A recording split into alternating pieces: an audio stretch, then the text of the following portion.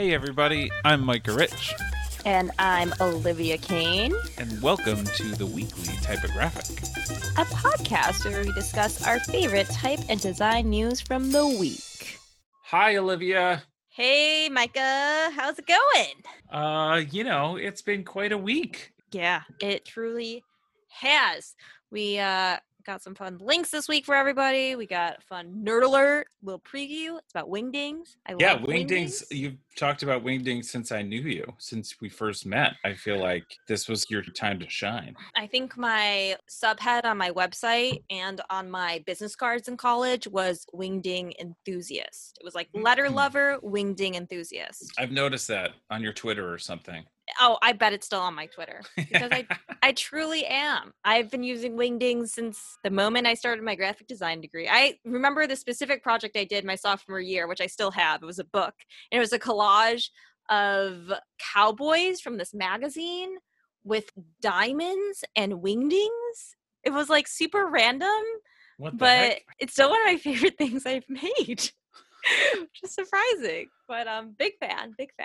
I found out today that the Type Directors Club is merging with the One Club for Creativity. Yeah, I saw that news and I didn't really know what to make of it. I mean, if you aren't up to date with the Type Directors Club, it's quite an institution that is kind of like the elite of the type design industry assembled as a board of directors of everyone kind of thing. Fairly recently, they were called out for being really biased and exclusive. It wasn't a fun time for the people involved, and they were kind of like, shoot, you're right, we need to rethink the way that this works and how we help people. So now they're coming through being like, hey, this is the new version of what we'd like to do to be better. I don't really know what to make of that. Well, after that article came out just about their very exclusive traditions, I think they announced that they were like basically bankrupt, right? Like they announced, yeah. So I think this also is probably maybe possible for them to stay alive fiscally is a reason why they're merging. But like, I don't know about you, but Type Directors Club is like a very nerdy type community. I don't necessarily think of like One Club as so nerdy. I think of them as like a little bit like glitzier. Like they have that like competition. See, I don't know One Club. I only know them because all the ad agencies that win a One Club award will be like, we won a One Club award, and they get this little pencil trophy. It's always in their lobbies, and it's like a little bit like a stroke of an ego for the ad agencies, where I feel like the Type Directors Club is much more just straight up type nerds that love talking about the terminal of the A in the Vanity Fair logo for 2 hours. I guess I was never, I kind of didn't buy into either one of them here. So like, I was never super curious about what the Type Directors Club did. I remember the first time I knew about them, I knew that they held salons, which is like such an old school term for just like saying they're holding a discussion or like a panel or participants of the club can get involved. Like salons, I think of like Marie Antoinette era happenings and like I feel like you have to have a certain elitism to even know what that means. Like if you told me that, I'd be like, you're going to like get your hair done. I don't know what to tell you. Oh yeah, no, it's funny, that vernacular. Anyways, tell us your thoughts if you have any about this merger. That's the news there. Big thank you to Matt Hughes, one of our listeners. So last week we talked about the history of monospace fonts and why they're used on typewriters and why they're used in programming. And he actually came back with us because we asked, are you a programmer? Are there specific reasons why you love using monospace fonts? And he sent us a message through our email. Thank you, Matt. Some reasons he loves mono space or mono with fonts is because of navigating. And when he's navigating through his programming text editor, he wants to know that if he does a down arrow on his keyboard, he will land in the same exact place, maybe 6 lines below. And it actually like helps him, just easier workflow for staying organized. Instead of writing an essay on, let's say, Microsoft Word, you're more worried about spending so much time writing big blocks of text.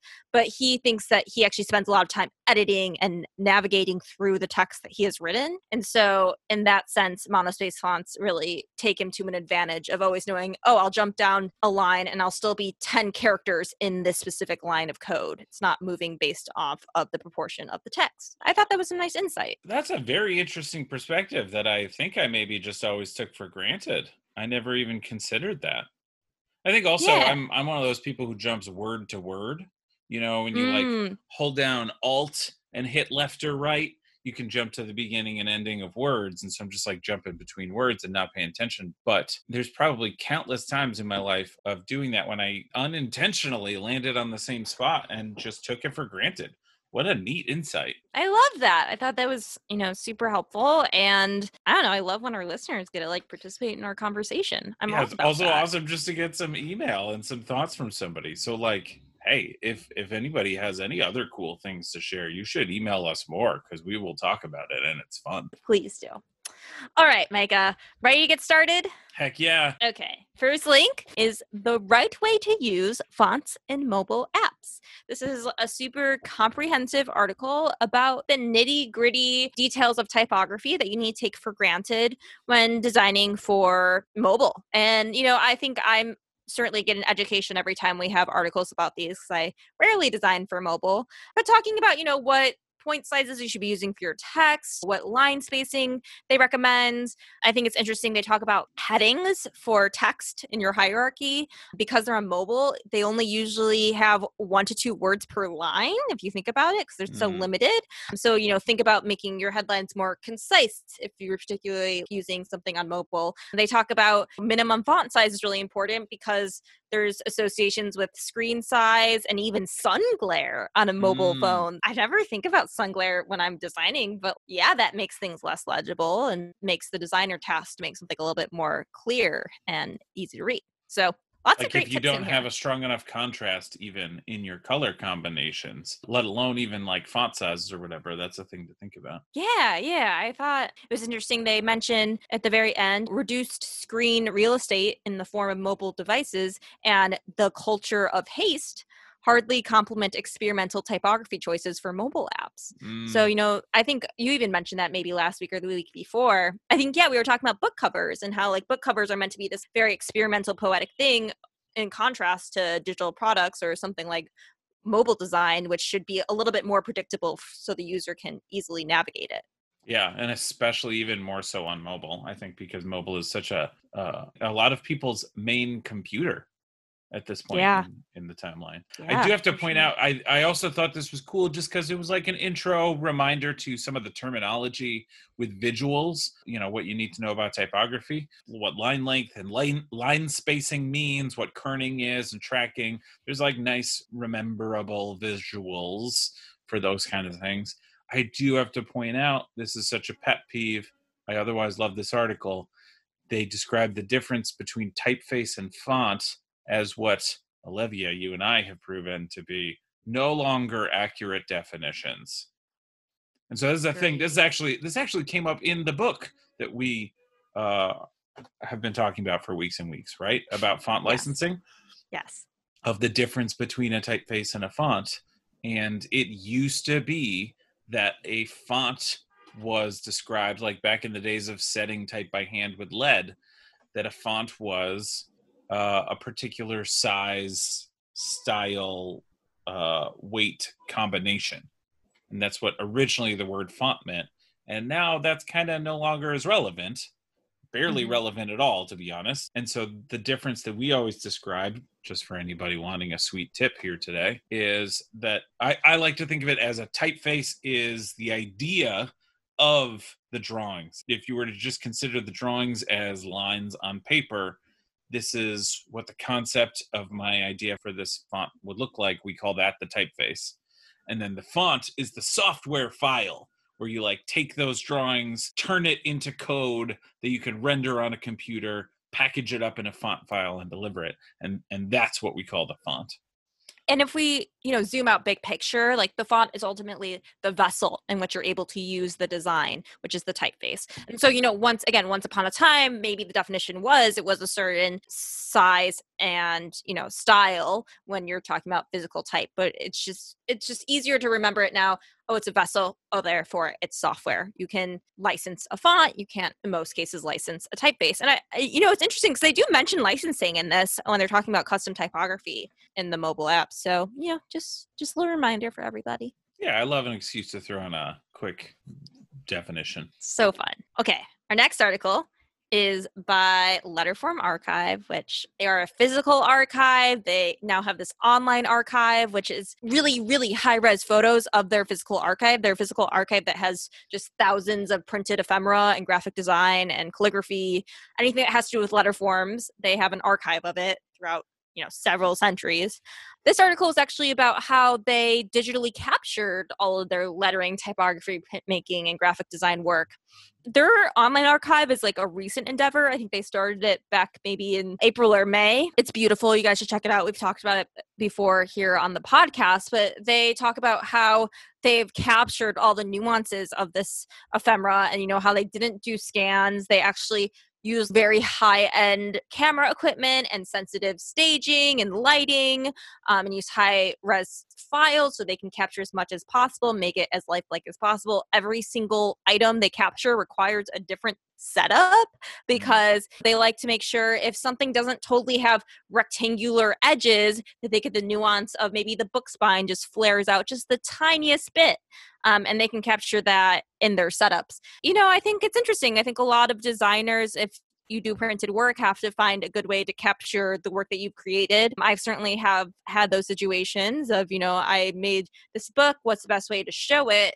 I'm still trying to figure this out, and this was definitely helpful in many ways. It's a very visual piece too, where they really show you animations, not quite like a whole video about it necessarily, but like animated GIFs kind of demonstrating the process and watching someone actually do it. And it's just interesting. Yeah, really fun.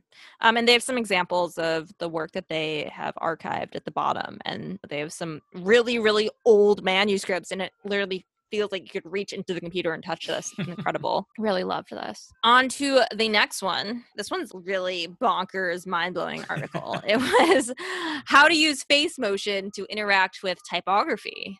Sounds crazy, but the technology has been developed for this, for your face to get recognized by your computer's camera, by your phone's camera, and the text in whatever you're reading adjusts because of where your face is.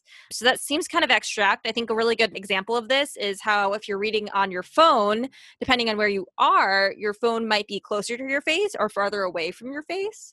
And there's technology that can make text optimal for wherever your face is in comparison to the screen you're reading on. And obviously optimal is still subjective at this point, but it's sort of using that data from your camera system to make adjustments, or to give you the ability as the web designer in this instance to make adjustments, which is just kind of crazy. So this is a very techie article. There's literally a bunch of code in how to set up the machine learning software and stuff like that. But even for the people who are not writing the code to do an experiment like this, it's still interesting, I think, to see that we are now at the point in tech where anybody who feels like messing around with it can load up some machine learning software to gauge how far away the computer thinks your face is, and then adjust the readability from whatever method you want to do that with by that technology. That's crazy. Yeah. Especially compared to the last article about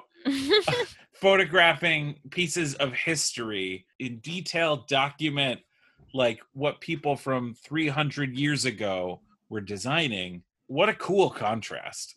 It's really kind of, I feel like we're traveling centuries and into the future between both of these articles.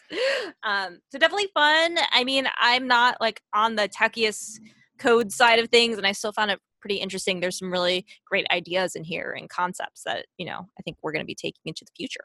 And there was a tiny, tiny link embedded in the middle of this where they were talking about the term microtypography. And that links to this Wikipedia page defining what microtypography is, which I think is like a whole underappreciated category of nerd, where it says, the definition defined here is like microtypography is the name given to a range of methods for improving the readability and appearance of text, especially justified text, which is very interesting because especially like computers, how do I say this? Things like browsers. I should say browsers, actually. Browsers don't have good technology yet for justifying text. I can't say computers because like InDesign does. Like there are algorithms to help you justify text in a great way. But I don't know. I think the whole category of like micro typography, like adjusting the readability of these tiny pieces of text in an interface, usually on a device that you don't even think about, is fascinating to me. I love it. So cool. Now is actually kind of a cool time to take a break and say, hey, thank you to our sponsors. Thank you to Adobe for helping to sponsor this week's episode. Their Creative Suite is one of the standards of design software and comes with a subscription to like a giant library of fonts that you can install, embed, use pretty much however you like. We've even got a few of our fonts in their library as well, if you're looking for those. And we are grateful for them supporting the community with us. Totally. And thanks to our members. If you don't know, we've got a small and wonderful membership where for a tiny amount every month, you get awesome extra resources in our weekly typographic emails every week. Those are cool fonts that we found that you might want to add to your arsenal. Current jobs or gigs you might be interested in. At the moment, it's only $5 a month, and we're upgrading a bunch soon. So hop in now if you want to get those goodies next week. Our next article, so fun, never gets old. It's a classic. It's your typography anatomy cheat sheet. This was a really fun link because it's interactive. So they have different parts of your type anatomy highlighted. And every time you click one of these pieces of anatomy, it tells you what it is. So it tells you things like the eye of a lowercase e, or what a counter is, or an aperture, or a stem, or even the tittle. They mentioned the tittle. Your favorite. Why can't we find a different name for this? Anyways, it's very detailed. In fact, they have typographic terms that I never use in my day-to-day life that I think are sometimes excessive, but it's the ones that everyone learns. It's like the crotch of the Y, where all the lines meet in that letter. It's good to have things like this because you just don't have to remember all of these detailed things. Like remember a few that you use a lot and the rest just look up, right? Yeah, like I love the bowl of the A. That's definitely a word I'll describe. But like the beak of the serifs on an uppercase T or on the finishing serif for an S, like I don't know, that's just serif or maybe a terminal. I don't know. I like that they distinguish between like head serif and serif. Okay, that is true. Like that is two different things you'd be designing. The craziest one that I have to argue against is the finial for a lowercase e. It's like where the lowercase e ends. Just call that a terminal. Interesting, yeah. The one that I did think was really interesting that I did kind of know is like apex is a description for kind of the very top of a letter, like the top of a T, or they also have it described here as the very top of a capital A that just kind of juts out. It's the very top of one of these serif letters. One thing I didn't know until this cheat sheet was in the lowercase w, right in the middle, underneath where the two triangles connect, they also call that an apex. I mean, you probably have to click it to see that, to see what I'm talking about. But I didn't know that. If I was given this as a pop quiz, I might get like a 60%. Might like you remember that game?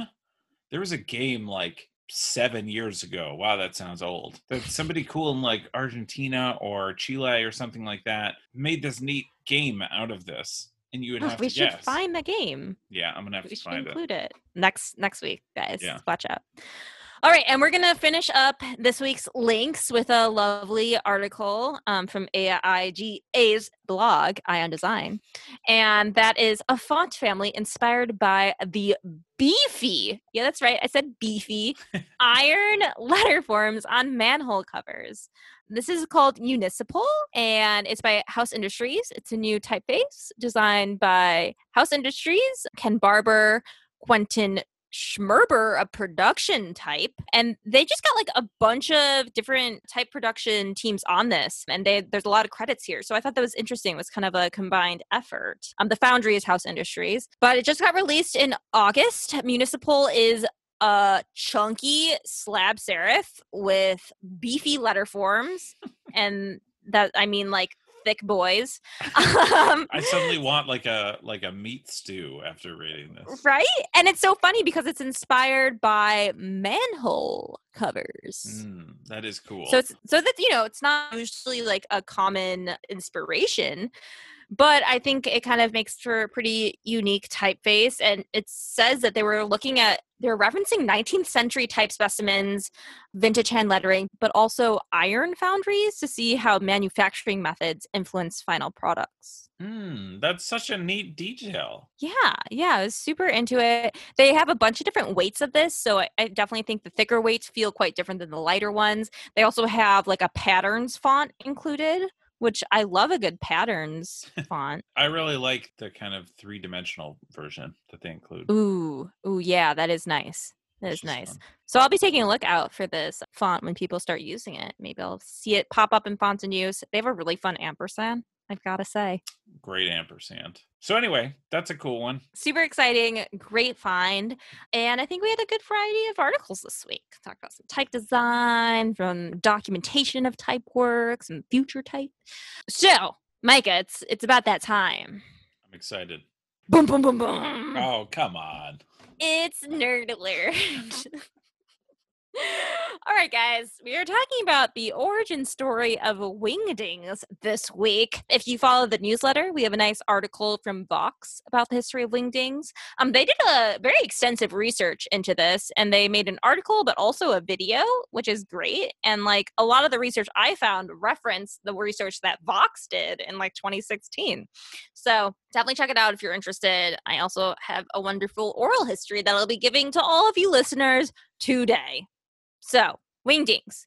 They are like the predecessor of the emojis. I remember we had like maybe 20 fonts on my computer growing up, and one of them was Wingdings, and everything just shows up in icons, and everyone thinks it's like funny for 5 seconds, but no one sees any use for it when you don't know much about typography. I mean, I can't tell you how many posters I made as like a 12-year-old child in Microsoft Word with Wingdings as clip art. Which is funny because Wingdings were essentially like the earliest form of clip art. Wingdings were developed, in the 80s and 90s by Charles Bigelow and Chris Holmes. They were the designers of the font Lucida, which was like the font that was everywhere for a while. Love that. We should definitely dive into that one day. And so they were crafting type that was designed for the digital era, and Wingdings was one of those fonts. But Wingdings, actually, interestingly enough, was not the font to start with. The original fonts were 3 separate fonts called Lucida Icons, Lucida Arrows, and Lucida Stars. And they were part of the Lucida package. But eventually, Microsoft bought the rights to the Lucida Icons, Arrows, and Stars in 1990 and combined it into a single font called Wingdings that was included in the beta test of Windows that year in 1990. They loved Wingdings because storage size was limited on computers, and there was like a bunch of characters within just Wingdings. You could type them out and have accessibility to them. And so it really came from technological limitations, this set of icons, which I have to say really hold up. I mean, I use Wingdings all the time these days, and there's some adorable smiley faces and thumbs up and peace signs and stars, and I still feel like they are timeless. I just gotta say. I still love those. Yeah, I mean, I was using them the other day to promote my class that's coming in November. So gotta check that out. Because you are the queen of Wingdings still, so. I am still the queen of Wingdings. You can try to dispute me, but I don't know if that's happening. I'll fight anybody.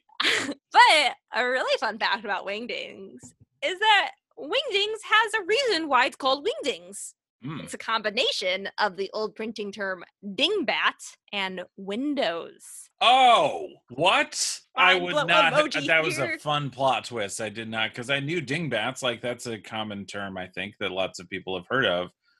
But I did not realize Windows put their little window stamp on it. Right. A hair flip from you. Yeah, I just did a hair flip, everybody. Very exciting news. It's like a great combination for Windows and dingbats, but also what a fun freaking word. It's so fun.